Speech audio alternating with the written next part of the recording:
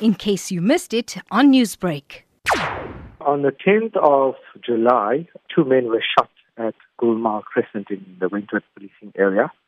A 34-year-old man died in hospital, whilst the other man was hospitalised with gunshot wounds. A case of murder and attempted murder was opened at the Wentworth police station.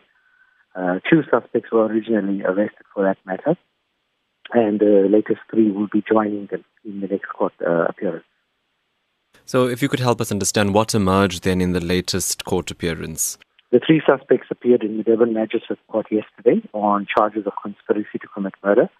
They were remanded into custody until the 24th of August for a formal bail application. What can you tell us about police's concern with regard to issues of violence in that area? Oftentimes we've been reporting on incidents of gang wars in that area. Actually, we were very concerned, and the Provincial Commissioner then deployed detectives from the Provincial Organised Crime Unit to investigate criminal activities taking place in that area.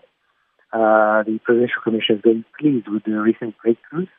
As you see, a number of people have been arrested for some of the shooting incidents, and some of our suspects that were arrested are now being linked to other cases that took place in that area. We are very pleased, especially since the citizens and community leaders from Wentworth are standing up to criminals, and they are working with police to clean up the neighborhood. You say there's been a link to other cases. Could you provide us any information with regard to that? One of the suspects that was arrested is linked to another shooting incident that took place on the 15th of March on Tiflin Road in Wentworth, where a man and woman were shot. Newsbreak, Lotus FM, powered by SABC News.